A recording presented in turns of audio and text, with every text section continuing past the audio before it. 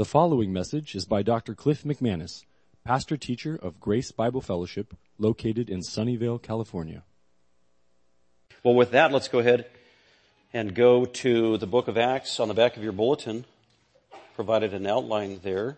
I'd like to do that each week for those who it's helpful for. Kind of a roadmap showing us where we're headed. And the sermon today is Acts chapter 16, 25 to 40. We're going to finish chapter 16. The title is Jesus Delivers. Jesus delivers in Philippi. Jesus delivers. Synonym for that is Jesus saves. Jesus rescues.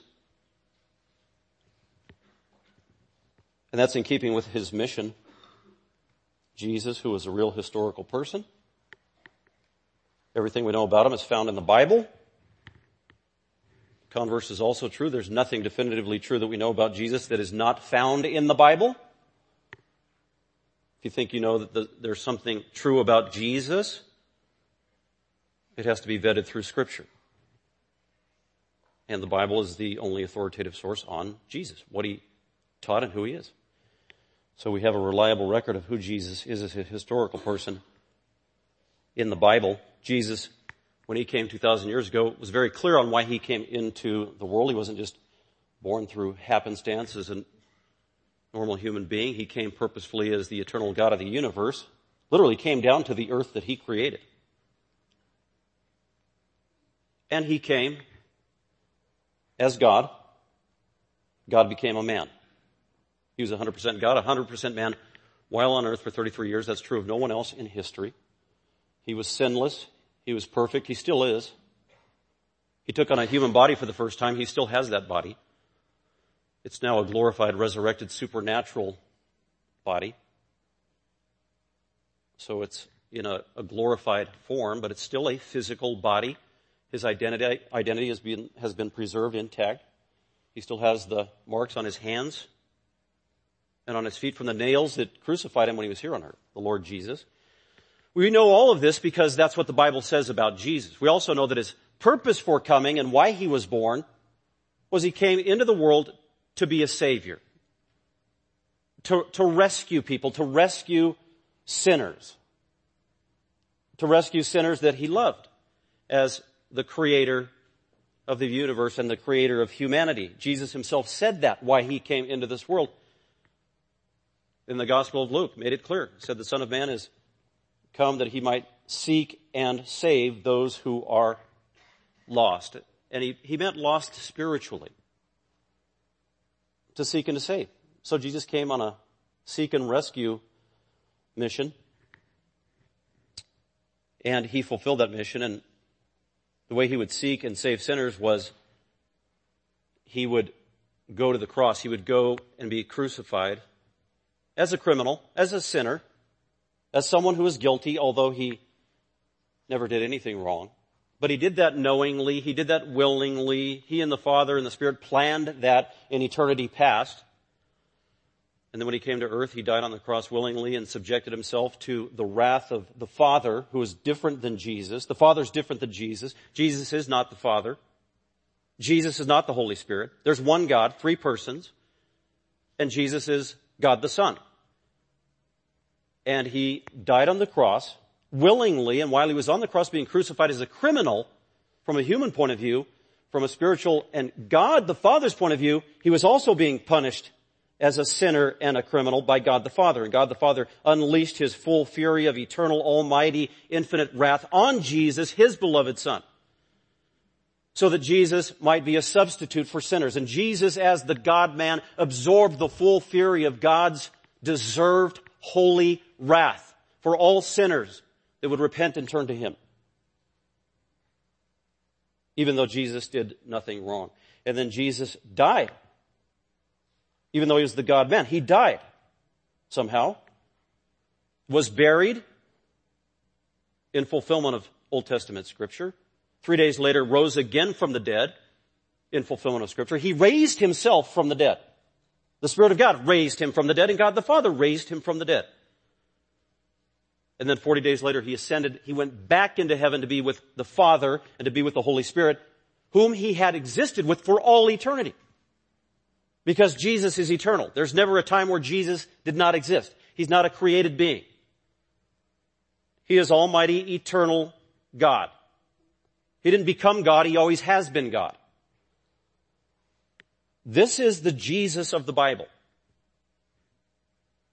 Very, very important just to clarify that in light of our passage here that Jesus delivers in Philippi. Let's go ahead and look at Acts chapter 16.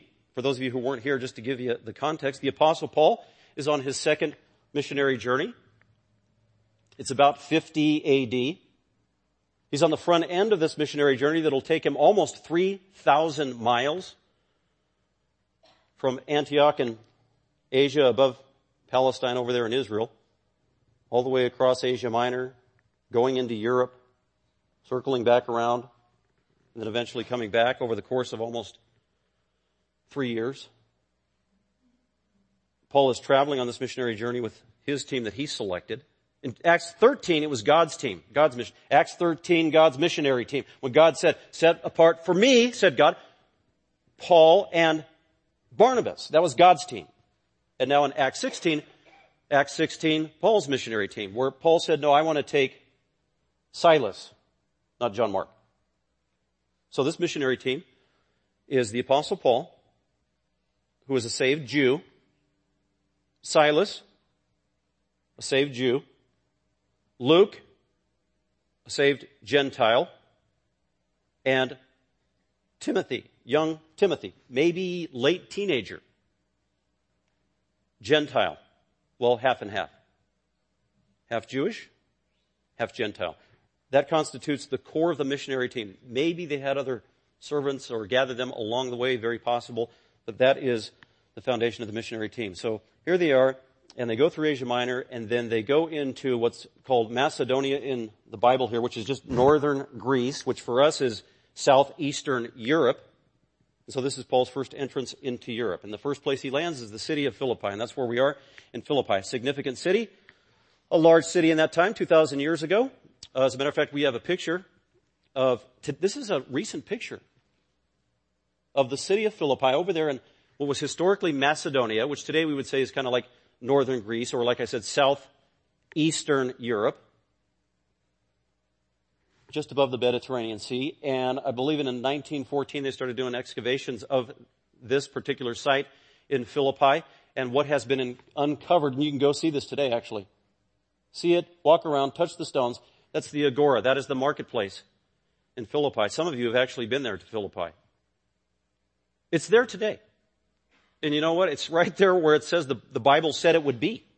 Isn't that amazing?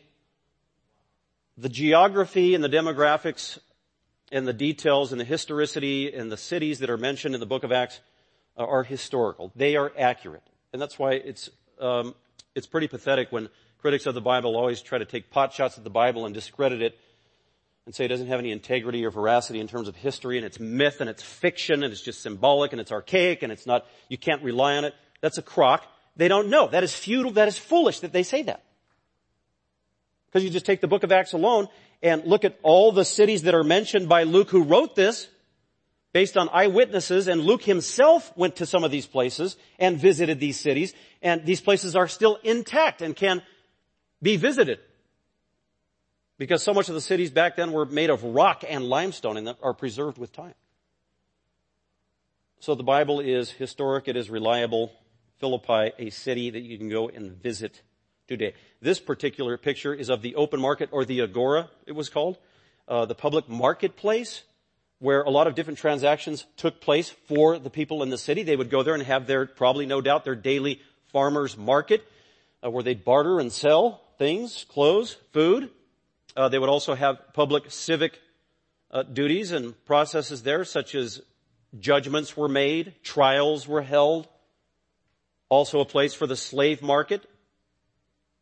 So basically, city business was conducted in this place. And we just read in Acts chapter 16 that Paul and Silas were out preaching publicly, and then they cast a demon out of the slave girl who was bringing lucrative income for her masters. And that money stopped coming in, and so the slave owners got very upset and angry. And so they immediately jumped on Paul and Silas. And it says they dragged Paul and Silas through the city to this marketplace right here. Just dragged them in, threw them down right in front of the magistrates or the policemen who were in charge there, and had a kangaroo, mock, phony, illegitimate, unjust trial. Right here, publicly.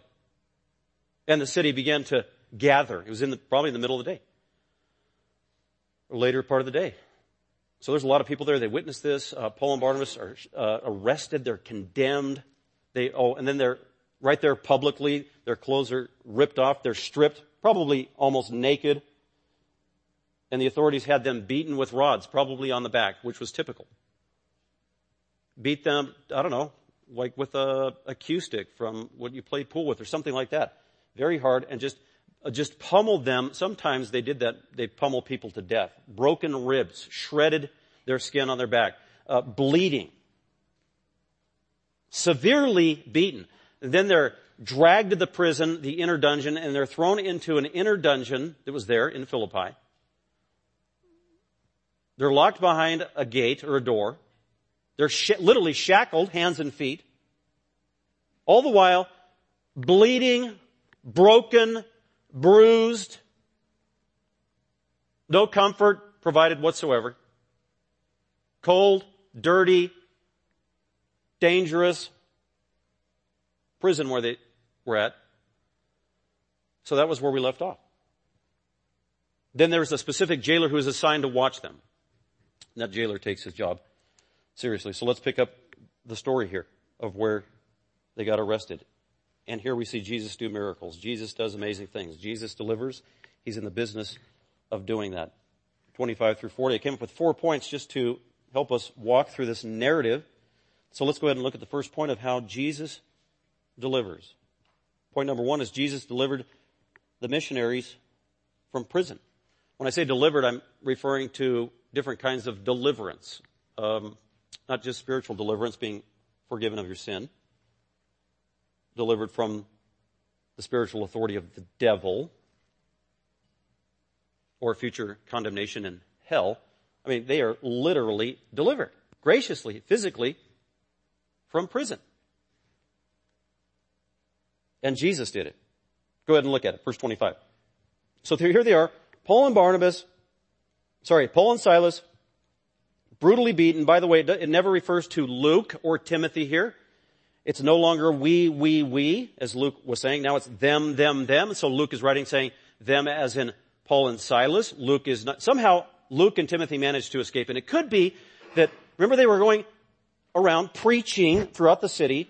And it said this slave girl who was demon-possessed started screaming at the top of their lungs, following Paul and Silas wherever they went.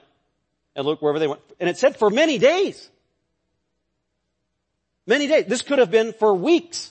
Day after day after day after day after day. And on one of these days, that's when everything unraveled. And Paul cast out the demon. And at some point, Luke and Timothy were able to get away.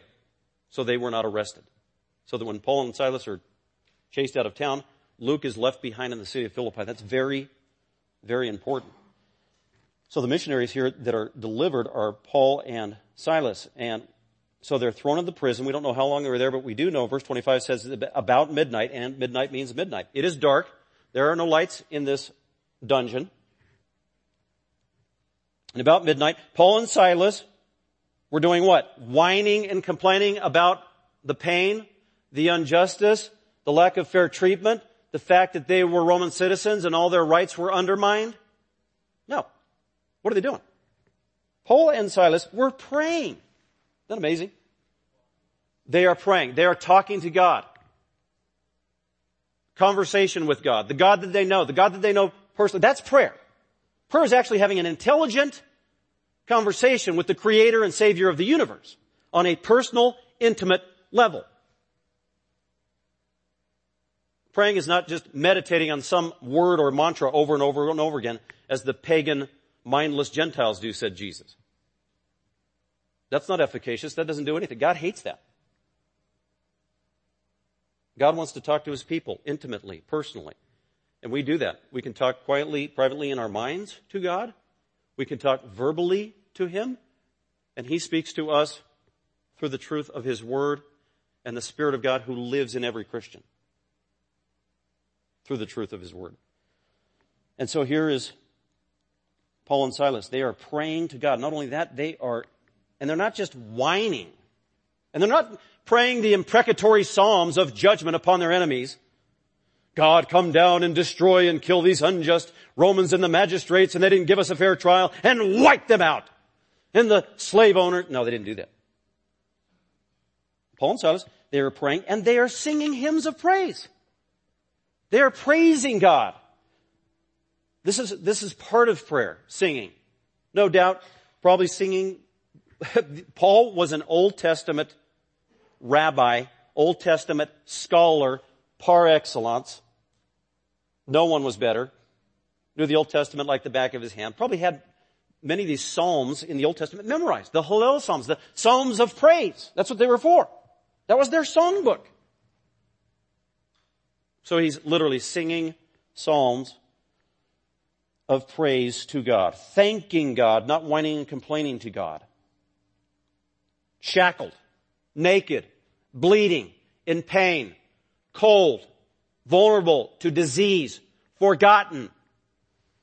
That's the context. In the dark. By the way, in this prison, there are other prisoners. And the other prisoners can hear Paul and Silas. Paul and Silas, they don't care. Their love for God was uninhibited. Their love for Jesus was unabashed. They didn't care. They were not embarrassed. They would live for Christ. They would die for Christ. Paul had no fear of man. So he is praying. He's singing out loud. Him and Silas are singing together, and the prisoners were there listening to them. What are they listening to? So these pagan prisoners are listening to the proclamation of the Word of God in the Psalms. And may very well be some hymns that had newly been revealed or made up. There's actually a hymn recorded in the book of Philippians about Jesus. And there's hymns about Jesus that were new, given to the apostles in the book of Timothy and other places. So it may very well be some of these New Testament hymns were also being sung. And so it is praise to God, communication with God, thanking God, and also a witness to unbelievers. This is amazing. Paul is just amazing as a Christian. He wasn't a perfect person. He was a sinner. He was a sinner. Yet he was an exemplary Christian. And just as strong as his passion was when he was an unsaved Jew who hated Christians and went to the ends of the earth to shut it down because he thought it was a false religion, willing to arrest them and kill them. When he got saved, he was just as passionate in his love for Jesus, the gospel, and trying to live out Christianity. And he did it in a model and exemplary way. And here's a perfect example. Anybody here been subjected to anything worse than the Apostle Paul during the course of his ministry, or even up to his ministry at this point? Up to this point, the Apostle Paul had been chased out of town several times. He had been pummeled almost to the point of death, possibly to the point of death with stones. He had just been brutalized almost to the point of death by public beating. He delineates other horrible things that happened to him, probably up to this point in the book of 2 Corinthians. So he's been through worse than most people would ever face in a lifetime, if ever, to the point of death. And he doesn't have a pity party for himself. That's why Paul is so amazing. His eyes are not on himself, his problems, oh, woe is me, I don't deserve this, I want my rights, I'm all alone, nobody likes me, nobody cares, God, you don't like me, he's not doing that. He is trusting himself solely and wholly to the mercy of God, the grace of God. And if I die, I die, for it is far better to die and be with Christ. That's what he said to the Philippians. And instead of whining and complaining, he's giving praise to God. He's got eyes off self. That's why he could write to the Philippians 11 years later, which he did to this church in Philippians chapter 2, do all things without grumbling and complaining. Well, who are you, Paul? Well, he was just the guy that got beat almost to the point of death in your city. Unjustly. And he responded not by complaining and whining. He responded by focusing on God, His greatness, His sovereignty, and rejoicing deep within his soul. Paul was not a hypocrite. Paul was an exemplary, model, mature Christian who walked by faith and trusted the grace of God at every turn. Even when circumstances were bad and horrific. And for Paul, once he started his ministry, they were usually bad and horrific. So this is a challenge for me, as I challenge myself this week, or anybody here. If you're a Christian, please come see me after the service. If you have been subjected to a life that is worse than the Apostle Paul had. And I would like to glean wisdom from you, because I know I haven't. So this is very helpful. And that's why Paul could say with confidence, as an apostle, as he was moved by the Holy Spirit in the book of Corinthians, when he said to fellow Christians, be followers of me as I also am of Christ. He didn't mean he was perfect. But he said there are objective, tangible things you can look at in my life, the way I lived my life in certain circumstances, where I submitted myself to the sovereignty of God, and I didn't get self-absorbed. I endured suffering, trusting God. I endured persecution, trusting God. And here's an example of that. And that's what Jesus did. Jesus underwent unjust treatment, even to the point of death. He never complained. He never opened his mouth. He never resisted. He trusted the Father. The Father didn't release him. The Father didn't let him go. The Father allowed him to be crucified unjustly, and even the Father himself poured out his wrath on Jesus. And that's what Paul means. Be followers of me as I also am of Christ. That is the calling of a Christian. That's why Paul could say in Philippians chapter 1 to those Christians in Philippi 11 years later, after this happened, he said, I suffered when I was here in Philippi unjustly. I was brutally beaten. I was thrown into prison. I suffered for Christ, but that's not only my calling, Christian. That is the calling of every believer. Philippians 1:29. For you are called not only to believe on him, but also to suffer for his sake. That is the call of a Christian. And it happens in many different ways and many different manifestations. That's up to God and his grace and up to his sovereignty and his providence in your life. You don't have to go out and get beaten almost to death in the name of Jesus to be spiritual. That's not what he meant. That's just a call to be faithful. Be faithful. Don't be ashamed of Jesus. Don't be a coward. Don't fear man. Trust yourself with God. Trust the results to God no matter what's going on. And your form of persecution or suffering in the name of Jesus no doubt will look different than the Apostle Paul's. Maybe it's just verbal mockery. Maybe it's just somebody making fun of you in the workplace, drawing a picture of you in the bathroom because you're one of those weirdo fundamentalist Christians who has ethics and actually believes in following the rules and obeying the boss and not ripping off the company, et cetera, et cetera. So you got to trust God. Every individual is different. So here's Paul and Silas praying, singing hymns, praise to God in the midst of suffering. And the prisoners were listening to them. Verse 26, and suddenly, out of nowhere, and suddenly, and then in the middle of the verse it says immediately, suddenly and immediately. This is a response by God to the prayers of Paul and Silas. This is not chance. This is not coincidence. This is not to be explained naturalistically. That, back then, and we know that there was a universal earthquake because of the seismic shift that was in the tectonic plates at that time, somewhere in the Macedonian rift, blah, blah, blah, blah, blah, blah, blah. No, this was God supernaturally intervening in a miraculous way that can't be duplicated. It's at his sovereign discretion. It happened suddenly. It happened immediately, right when Paul was praying. God intervened. In other words, this is not normative. So every time we pray, we shouldn't expect God to create an earthquake. Dear God, my in-laws are here. They are giving me a headache. Please send an earthquake. Not. So this won't be replicated. It's not normative. This is God's sovereign discretion. Suddenly there came a great earthquake, so that the foundations of the prison house were shaken. Here in California, you may have lived through an earthquake like this. I know we have at our house, the McManus house, where the house was severely shaken. I was thrown from the couch, the TV almost thrown on my head, the ceiling panels falling down on my head. The cat, out the door. We didn't see her for 3 weeks, but anyway. But this is a different kind of earthquake. This is God intervening so that the foundations of the prison house were shaken, and immediately all the doors were open. Wow, isn't that amazing? Not coincidental. All the prison doors were open. What does that mean all? Where all these other prisoners were. Boom, they pop open. These guilty criminals, they deserve to be there, other than Paul and Silas.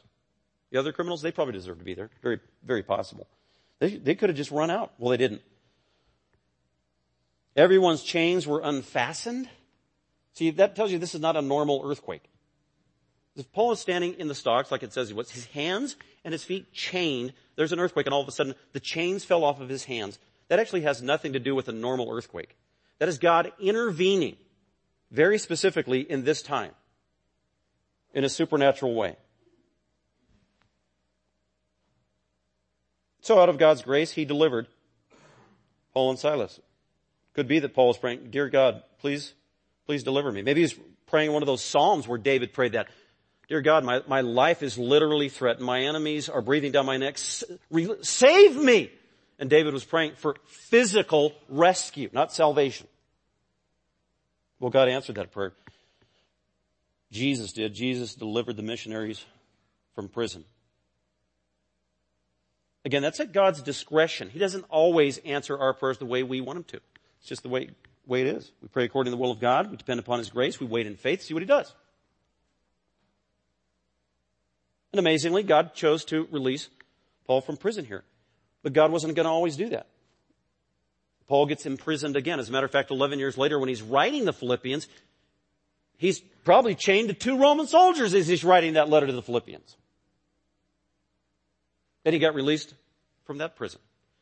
Then he gets arrested again. Goes to prison, and he's not released that time. About 66 AD, he gets his head chopped off. So if he prayed for deliverance from that prison, God said no. Peter got arrested. He went to prison. God let him out.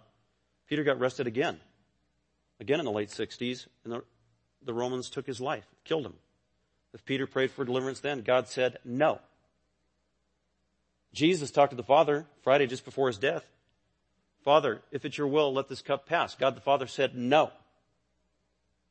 In Acts chapter 7, we saw Stephen as they rushed upon him unjustly, took him out of the city, pummeled him to death. He wasn't rescued and delivered from the physical trial. They killed him. So God answers these prayers at his discretion, sovereignly. Very important. We walk by faith, not by sight. You can't take something that happened uniquely 2,000 years ago and then try to make it normative of everything in your life and then get disappointed with God because he didn't answer your prayer and deliver you the way he delivered Paul here. Well, wow, really? So you want to live like Paul? Uh-oh. Really? Consistently? Okay, then get ready to get your head chopped off. So Paul's trusting God. God is gracious, and God literally delivers. And he doesn't just deliver Paul to deliver Paul. He delivers Paul because he wants Paul to do missions, evangelism. He's got a soul to save. And that's in the next section. So let's go ahead and look at it. Point number 2. After Jesus delivered the missionaries from prison, Jesus delivered the jailer from death. 27 and 28. When the jailer awoke, so the jailer was sleeping through the singing and praise of Paul and Silas. The prisoners were not sleeping. They were listening and hearing. They were probably closer in proximity to Paul and Silas as they were singing. Wherever the jailer was, he couldn't hear the singing. It didn't wake him up. The jailer was sleeping. The jailer was sleeping. It says a lot about the jailer. From what I understand, according to the best sources we have regarding 2,000 years ago and in the Roman Empire and Roman prisons, this jailer, that was a tremendous responsibility to be a jailer. It's like being a sheriff, actually. You have authority You have the keys. You can make decisions. You can operate unilaterally. Sometimes it's a lucrative position. You're in a position of taking bribes and big ones. There's a limited chain of command of who you're responsible to. There's much you can do without accountability. People fear you. Being a jailer in a Roman colony typically was a prized position. And from what we understand, to be a jailer, you had to purchase that position, that job. You had to bid for it. And this jailer got the job. And many times the jailer in a Roman colony was a Roman centurion, or the equivalent thereof. A Roman centurion. This is kind of like a general, a military general. He is experienced. He is seasoned. He is hardened from warfare, killing, death. He is callous. He is a pagan. As far as we know, he is totally irreligious. He's the first irreligious person that we've met personally in this story. That's who this guy is. He's not interested in the gospel, apparently. Paul and Silas have been there for days and days and days and days. 2 times in the passage it says they were doing for days and days and days. Could have been a month or 2 they've been here now. No doubt this jailer, the sheriff of town, was exposed to Paul and Silas and his missionary team and what they believed as the lady was parading night and day for week after week after week. These men are slaves of the Most High God and they are proclaiming a way of salvation. No doubt the jailer heard that message. Not only that, the jailer was there in the agora, in the open market, when the fake trial happened. So he heard what was going on. He knew these guys were foreigners. They were visitors in town. They were aliens. They had a weird message. It was about religion. They were different. They were proclaiming some strange deity and a way of salvation, a way to be saved. And this jailer was responsible for taking them to prison. Now, can you imagine where this jailer is dragging Paul to the prison and then taking the time to put him in the prison and put him in the stocks and put him there? And can you imagine just Paul being silent the whole time? I can't. Paul's talking and talking and talking and telling him how to be saved. Do you know who we are? This is why we came to town. Did you hear our message? We're here just to talk about Jesus. So no doubt this jailer, even though before Paul got to town, he never heard of Jesus. By the time Paul got there in 2 months or so had transpired and all the events that had happened, there had been an accumulated amount of information where this jailer knew these were religious guys. They had a specific and different message. They kept talking about this guy named Jesus, and they also kept talking about getting saved, sozo, salvation, deliverance. Whatever that is. So that's probably the context in the frame of mind of this jailer. By the way, he's a jailer. He's a seasoned soldier. He has no fear. Typically, he has no fear. Why else would he be in the army going around subjecting himself to the enemy and flying spears and swords and death? Typically, he wouldn't be afraid in the face of death. But there's something that changes with this jailer, and rather quickly. And it's really the work of God. The preparation of the work of God. 27 and 28. So when the jailer awoke, no doubt from the earthquake, he saw the prison doors opened. Okay, that would be a shocker. Whoa. The prison doors are open. My prisoner's going to escape. I've got to get every single one of them, recover them, or kill them, or I am dead. It's just the way it is. He has to give an accounting for all of his prisoners. That's his job. Well, there's no way I can keep all of these prisoners from escaping, especially in the dark. I can't see anything. So he draws out his sword and was about to kill himself. Suicide. Suicide. That's what people do as a last resort when they have no hope in life. Suicide. Goes on today, all around us, everywhere. He has no hope. He's about to kill himself, supposing that the prisoners had escaped. Verse 28, that Paul cried out. How in the world Paul saw him, we don't know, but apparently the jailer was going around looking, inspecting prison cells. No doubt Paul saw his silhouette or was within distance, could actually see him, and actually saw that he was about to kill himself with the sword. So Paul cried out. This is amazing. Again, Paul has changed. Jesus has changed Paul. Paul used to be Saul. Used to go around. He hated Christians. He chased them from one country to the next. He dragged them by the hair to prison down in Jerusalem. He threw them in prison. He was responsible for the death of many Christians, both men and women. He hated Jesus with a passion. And then God saved Paul and changed him and made him a new creation. That's what 2 Corinthians 5 says. The person who is in Christ is a new creature. Old things have passed away. All things have become new. What is that all things? Well, it starts on the inside. God changes you on the inside. He changes your nature, your attitudes, your will. He saves your soul. He brings you to life spiritually, because spiritually you were dead. He changes the fact that you're no longer belonging to Satan. You belong to God.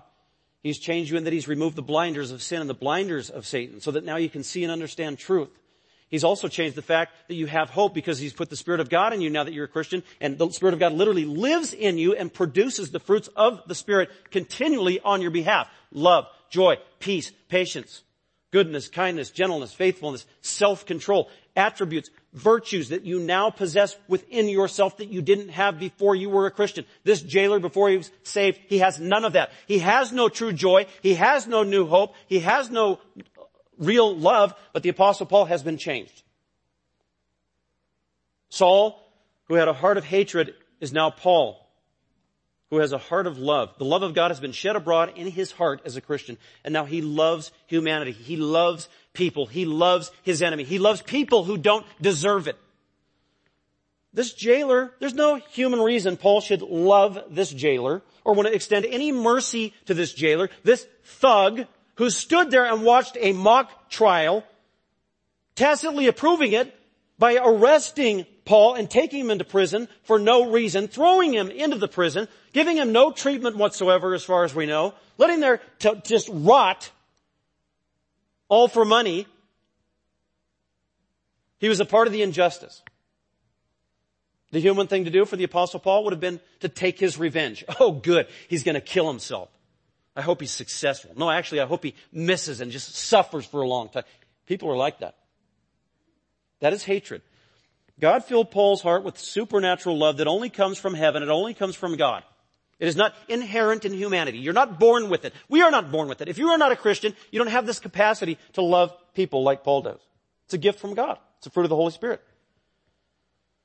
This shows you Paul's heart. He loves his enemy. Not only that, he cares about this person. He cares about this person's well-being, who doesn't deserve it, who was his enemy, who just punished him. Not only that, Paul is suffering. He has been brutalized. And yet Paul has the sensibility, the sensitivity to be conscious of this man's state, physically and also spiritually. Paul has compassion for this man. Talk about a shepherd's heart. Paul was a shepherd. Paul was a pastor. You can't be a pastor if you don't love people. You can't be a pastor if you don't care about people. You can't be biased and preferential and prejudiced if you are a pastor and shepherd. You have to love all the sheep. All the sheep. The nice sheep, the friendly sheep, the cute sheep, the giving sheep, the serving sheep, the smelly sheep, the ugly sheep, the disobedient sheep, the straying sheep. And that's Paul. That's his heart. This is just beautiful. And that's why Paul could say, "Be ye followers of me as I am of Christ." And you know what? This isn't just the attribute of a pastor. John made it clear in the first epistle of John that if you are a Christian, if you are a true born-again Christian, then God has equipped you to love other people, and especially to love the brethren, to love other Christians. That is a mark of true Christianity according to John in his epistle. 1 John chapter 3, 1 John chapter 4. If you call yourself a son or daughter of God, and yet you don't have love for fellow Christians, then you are not a Christian, no matter what you say. You are a hypocrite, or you are self-deceived. It's a basic mark of being a true Christian, loving other Christians. And it extends beyond that, loving your enemies. loving humanity, loving people, knowing every human being is precious, born, made in the image of God. That's really a distinctive of Christianity. Did you know it? It is. Every other worldview, every other religion, some might say, oh yeah, we believe in the love of people. No, they don't. Not at this level. That's why last week, Christianity, the biblical ethic, supernatural love from God, throughout human history has been the only religion worldview that fights tenaciously against slavery, tenaciously against human trafficking, tenaciously against all kinds of prejudice, tenaciously against the abuse of women. It's clear from the Bible. This is an amazing heart of God. Through the Apostle Paul, Paul cried out with a loud voice, being very aggressive, do not harm yourself. We are all here. Amazing in God's providence. He made all the prisoners stay, including Paul and Silas. He could have done what Peter did and jet out of the prison as the angel escorted him earlier, but that didn't happen. God had a specific purpose. So Jesus delivered the missionaries from prison, and Jesus delivered the jailer from death. And then let's go on to number 3. Jesus delivered sinners from hell. This is kind of a crescendo, or what it's all been leading up to. God is, interested in physical rescuing. By the way, salvation, when that word is used in the Old Testament, many times, if not most of the time, it refers to a physical rescuing. Like being rescued from the water, rescued from drowning. Or David in the Psalms, many times, rescue me, save me, God. He's talking about being physically rescued. And then in the New Testament, the word for saved can mean different things. It can mean being physically saved. Sozo is the Greek word, sozo, to save. It could be physically delivered from imminent danger. It can also be used metaphorically, as in 1 Timothy 2, with respect to women. They will be saved through childbirth. And it can also be used spiritually, religiously, soteriologically. Saved, meaning you are saved from your sin. You are forgiven from your sin. You're justified from your sin. And so it depends on the context. So let's look at verse 29. Point number 3, Jesus delivered sinners from hell. So he hears Paul's voice. The prisoner calls for the lights, rushed in.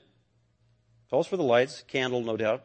He finds Paul and Silas. Now, of all the prisoners that he could choose from, he goes to Paul. Why? Well, Paul's the one that said, don't kill yourself, number 1. Number 2, he's the one that put Paul and Silas in shackles and no doubt heard from Paul this strange message that he is here from God and Jesus the Messiah and you can be saved.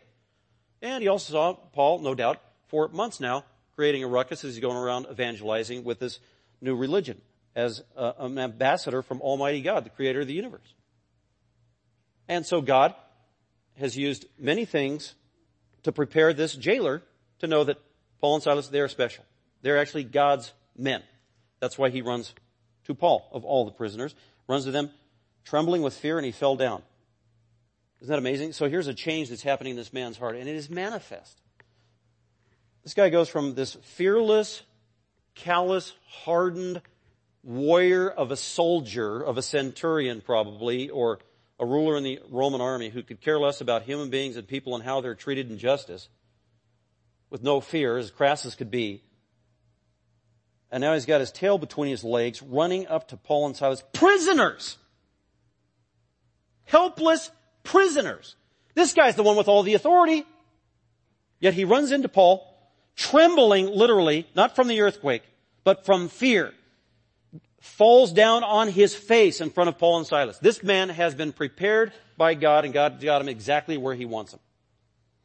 If you want to be saved, if you want to be adopted into the family of God, there's a prerequisite, and you've got to be humbled. You've got to be humbled before the Creator. That doesn't come naturally for human beings. That's why Jesus said, if you want to be saved, if you want to enter into the kingdom of God, then you must become like this young child. Well, what's the young child? Humble, dependent, needy, crying out to their mommy and daddy all the time, help me, help me, help me. You can't enter the kingdom of God unless that is your attitude. If you are self-sufficient, independent, want nothing from God, no accountability, don't need His help, can do it yourself, you're not a candidate for salvation. You are full of pride. We're all there. We've been there. Those of us who are Christians, we were there. As hard as can be until God softened us.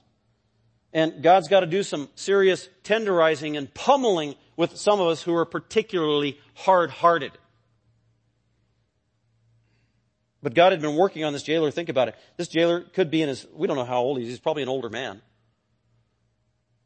Been a soldier, probably, jailer, dirty business. Nevertheless, since this jailer was born, the Spirit of God was working on this man's conscience his entire life. So say he's 50 years old. The Spirit of God has been tenderizing this man in spite of his sin, in spite of his hardness, in spite of his pride. The Spirit of God has been relentless. That's John 16:8-9. Jesus said, I will send my Holy Spirit, and his job is to convict the world, present tense, continually be convicting sinners of sin, righteousness, and judgment. That's true of every sinner right now. Whether you're doing anything or not, or I'm doing anything or not as a Christian, the Spirit of God is doing His work on that person, even before they hear the Word of God or the gospel. And the Spirit of God is working on the conscience of every human being. He's working on the law that's written on their heart. The truths they inherently know, from birth, innately know to be true. That there is a God, they were made by Him, they're accountable to Him, they will face death, and every unbeliever fears death. That's what the Bible says. Whether they admit it or not. They try to placate it and hide over it with their false religion, false worldviews, a little yoga here, a little limbo there, whatever. And if they can't escape the fear, then they will take other drastic measures. Alcohol, drugs. That doesn't work. Eventually, suicide. They can't escape it. They can't escape that inherent moral nagging that is their conscience that God put there when He created them in His image, and also with their conscience and the work of the Holy Spirit, who promised He would be continually working on sinners, convicting them, preparing them, so that when they hear the Word of God, when they hear the gospel of Jesus Christ, it's like lightning goes off. And they react one of two ways usually. I want nothing to do with it, and they harden their heart all the more, and then God gives them over to their sin, or they respond. And God opens their heart, and they are able to believe. So this jailer has been being prepared by God his whole life. And now he is brought to his knees in humility, and he is the prime candidate for salvation. He finally has some fear in his life. And so he cries out in verse 30 and said, Sirs, lords, representatives of the Almighty God, the Most High, what must I do to be saved? What must I do to be delivered? What must I do to be rescued? And it was probably a loaded question. How can I be delivered from this situation? How can I be delivered from getting my head lopped off by Caesar? How can I be delivered from this spiritual judge of a creator that I know I need to face because my conscience is bothering me, and you've brought that to my attention through your preaching? How can I be saved? And their answer, verse 31, they said, it's amazing. I believe this is a summary statement, but it's true. The Apostle Paul said, here's what you need to do. Believe in the Lord Jesus and you will be saved. That is the beauty and the simplicity of the gospel according to the Bible and Christianity. Again, another distinctive of biblical Christianity, the simplicity of the truth that can save you. The simplicity of the message that will get you in a right relationship with God, your Creator. Only Christianity teaches this message. Key words here. Believe Jesus. That's Christianity in a nutshell. And you got to understand the right thing about believe. And you have to understand what it means, Jesus. So Paul, verse 32, doesn't just say that. It's just not a little bumper sticker. Believe in Jesus, you'll be saved. Oh, okay, I believe in Jesus. That was not sufficient. That wasn't what Paul was expecting. He's trying to tell him, first he tells him the answer. You really want to be saved? Then it's all about Jesus, believing in Him. Oh, okay, I'm willing to do that. Okay, what do I need to do? Well, here's what you need to do, verse 32. And Paul and Silas spoke the word of the Lord to him. They did it right there in the jail. This could have been for another 2-hour Bible study they had, as they are dripping with blood and sweat, in pain, and they're evangelizing this jailer. All the prisoners around, they're still there. They're listening to the gospel. No doubt some of these prisoners got saved, and they ended up being a part of the church at Philippi that Paul would write a letter to 11 years later. as God changes every single one of them. They spoke the word of the Lord to him together. So they spoke what did they speak to this man? They spoke the gospel. What is the minimum amount that a human being needs to believe in order to be saved? The minimum amount. The answer is the gospel. You don't have to believe more than the gospel to be saved. In other words, so I believe in the gospel and I've got to stop smoking cigarettes before I can be saved? No. God didn't say you have to stop smoking cigarettes. Believe the gospel. After you get saved, you'll probably want to stop smoking cigarettes. And God will give you the Holy Spirit to help you in time. So it's not believing more than the gospel. It's not believing less than the gospel either. What is the gospel? The good news. Who Jesus is and what he did. Who Jesus is and what he did. That's believing in the gospel. And believing is also a part of repenting, is a part of believing. So they no doubt explain that to them as well. So they spoke the word of God. They did it thoroughly, completely. We know from all of Paul's writings what the complete message was. God is the creator. We come into this world fallen, sinful because of Adam. We come into this world born condemned, separated from God, inherently sinful. Jesus said you need to be born again spiritually. In other words, you need to hear the gospel of Jesus Christ. You need to admit you are a sinner, acknowledge you are a sinner, that you need him. You're separated from God. You can't earn your way to God. You can't do good works. You can't do righteous deeds. You can't do religious practices in order to earn God's favor. That's not how it works. It's not based on meritorious deeds that you do in this life so that in the next life God will be pleased with your works for forgiveness. Salvation is totally apart from human works. It is only the work of God that matters. It's only the work of Jesus Christ that he did on the cross that matters. And that's what they're explaining to him. Believe in Jesus means to believe in Jesus for who he is. He is the creator. He is eternal. He is the master. He is the judge. You must bow the knee to him. He will judge you the moment you breathe your last in this life. And he will judge you based on one thing. He will let you into heaven based on one thing, and that is what you believe in and about him. The Lord Jesus. He is the Lord. He is the master. You also believe all of his teaching that you've heard, where he called people to repent.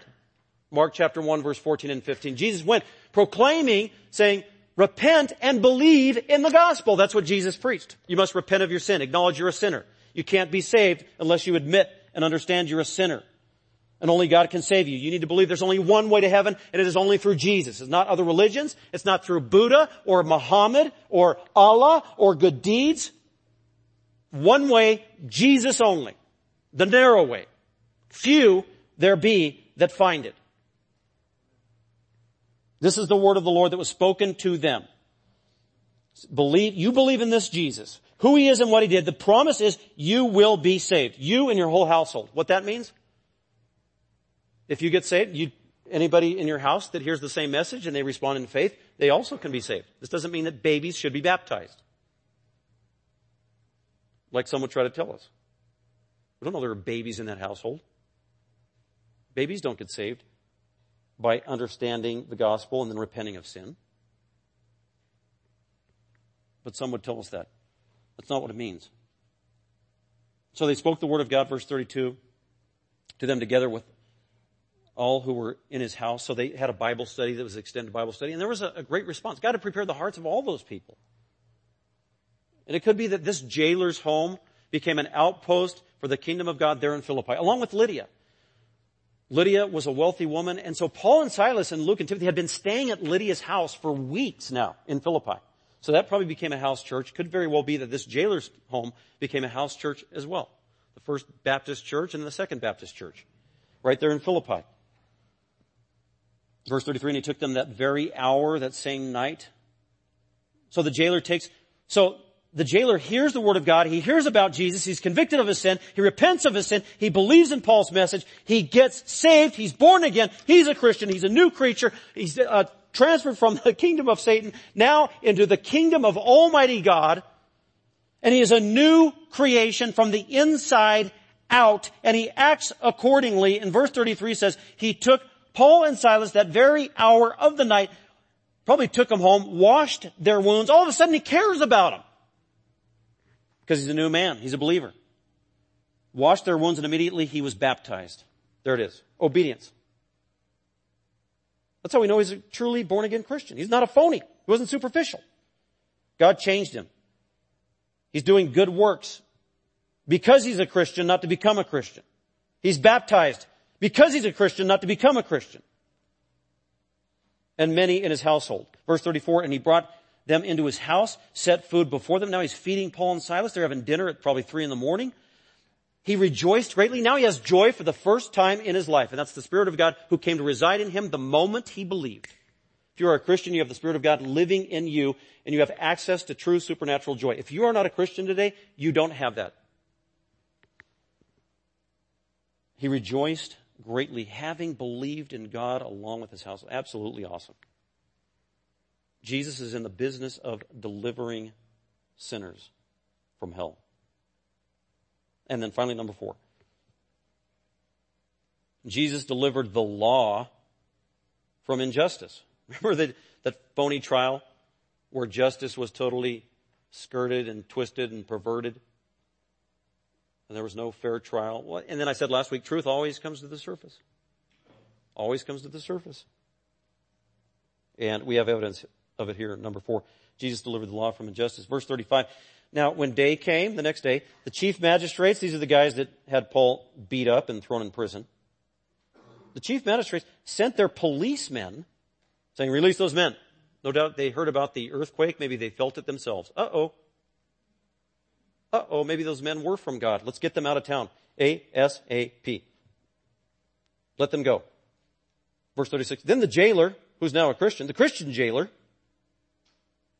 reported these words to Paul, saying, the chief magistrates have sent to release you. Therefore, come out now and go in peace. Jailer probably thought Paul was happy about that. Oh, goody, we get to leave. This is the second time Paul could have been released and left the prison and refuses to. Verse 37. But Paul said to them, they have beaten us in public without trial. Men who are Romans. So Paul is now publicizing that he's a Roman citizen, and had all rights and privileges to a fair and legitimate Roman public trial. He didn't get it. His rights were deprived. We are Romans. They threw us into prison, and now they're sending us away secretly? Are you kidding me? I don't think so. No, indeed. But let those big shot magistrates come themselves and bring us out. Okay, corral. Head to head, mano a mano. Here it is. Verse 38, the policeman reported these words. So the police come to get Paul, and then Paul says that. And so the policeman reported these words to the chief magistrates. Paul wants to see you. He's not leaving. No wonder verse 38 says they were afraid. They were afraid when they heard that they were Romans. What? Really? Paul and Silas were Roman citizens? We violated Roman law? The magistrates now were subject to Caesar and either fine, imprisonment, or death. That's why they were afraid. They were afraid when they heard that they were Romans, and they came and appealed. So now they get down on their knees and they're groveling. Oh, Paul, please. Forgive us. Please go away. Please leave town. Sorry, we'll never do it again. We've made a cope. No. They came and appealed to them. And when they had brought them out, they kept begging them to leave the city. And Paul was insistent he ain't leaving. He ain't leaving. Paul's not sinful by doing this, by the way. Paul is fulfilling the command of Jesus when Jesus said to Christians or believers, render to Caesar the things that are Caesar's, render to God the things that are God. There are two domains when you're here on earth. We're citizens of heaven and of earth, and you have to balance those accordingly. And there are times where you can appeal to Caesar. You can appeal to the law. Paul will do this later. I appeal to Caesar. That is legitimate. Christians can appeal to Caesar, to the law. You're at home, somebody's trying to break into your house, you appeal to Caesar. 911, policeman, please come rescue me. And if you have to shoot the guy, good. That's appealing to Caesar. That's legitimate. The law is for evil, wicked people. 1 Timothy chapter 1. His rights have been, and by the way, he's not looking out for himself here. He is thinking about ministry, the church, and the church he's going to leave behind in Philippi. His fellow assistant, Luke and Timothy, he doesn't want Luke and Timothy subjected to this either, this injustice. He's going to put the fear of God into these leaders of this city. And leave his mark so that God can protect Luke, Timothy, the church of Philippi, so that it can grow and blossom, and it will. Verse 40. So they went out of the prison, entered the house of Lydia. So finally they say, get out of town. And Paul just says, okay, we're leaving. And then he doesn't get out of town, he goes to Lydia's house. And when they saw the brethren there at Lydia's house, the new house church, Paul and Silas, they encouraged them, and then they departed. So it could have been that Luke was there and Timothy, telling them all that happened and transpired, and it was brutal, and yet God was gracious, and we survived, and we have more ministry ahead of us, and now we have believers here, and you'll never believe that Roman centurion jailer, that ruthless thug, he got saved. And you guys can have Bible study there next Tuesday at his house, and he'll give you food. Amazing. Well, I'm going to close with this, Philippians 4:15. So Paul leaves this brand new, infant, tiny, little church, a few believers in the city of Philippi. A couple of years later, Paul's going to circle back around and see that this church is growing. It's being blessed by God. And then 11 years later, he's going to write a love letter to the Philippians. And here's what he said in Philippians 4:15. Paul was the master church planter, planted many churches in many different cities, dozens and dozens and dozens. But he says this to the Philippian church. They were special. That's why I call Philippians the happy book. Philippians 4:15. Paul finishes his letter writing to these Philippians. Could be, in the audience here is the jailer. Maybe the jailer is reading. Maybe he's a deacon or an elder in the church now. Isn't that cool? Still wearing his Roman garb with his helmet and sword. And anyway, I don't know what he was wearing, but we don't know who was there.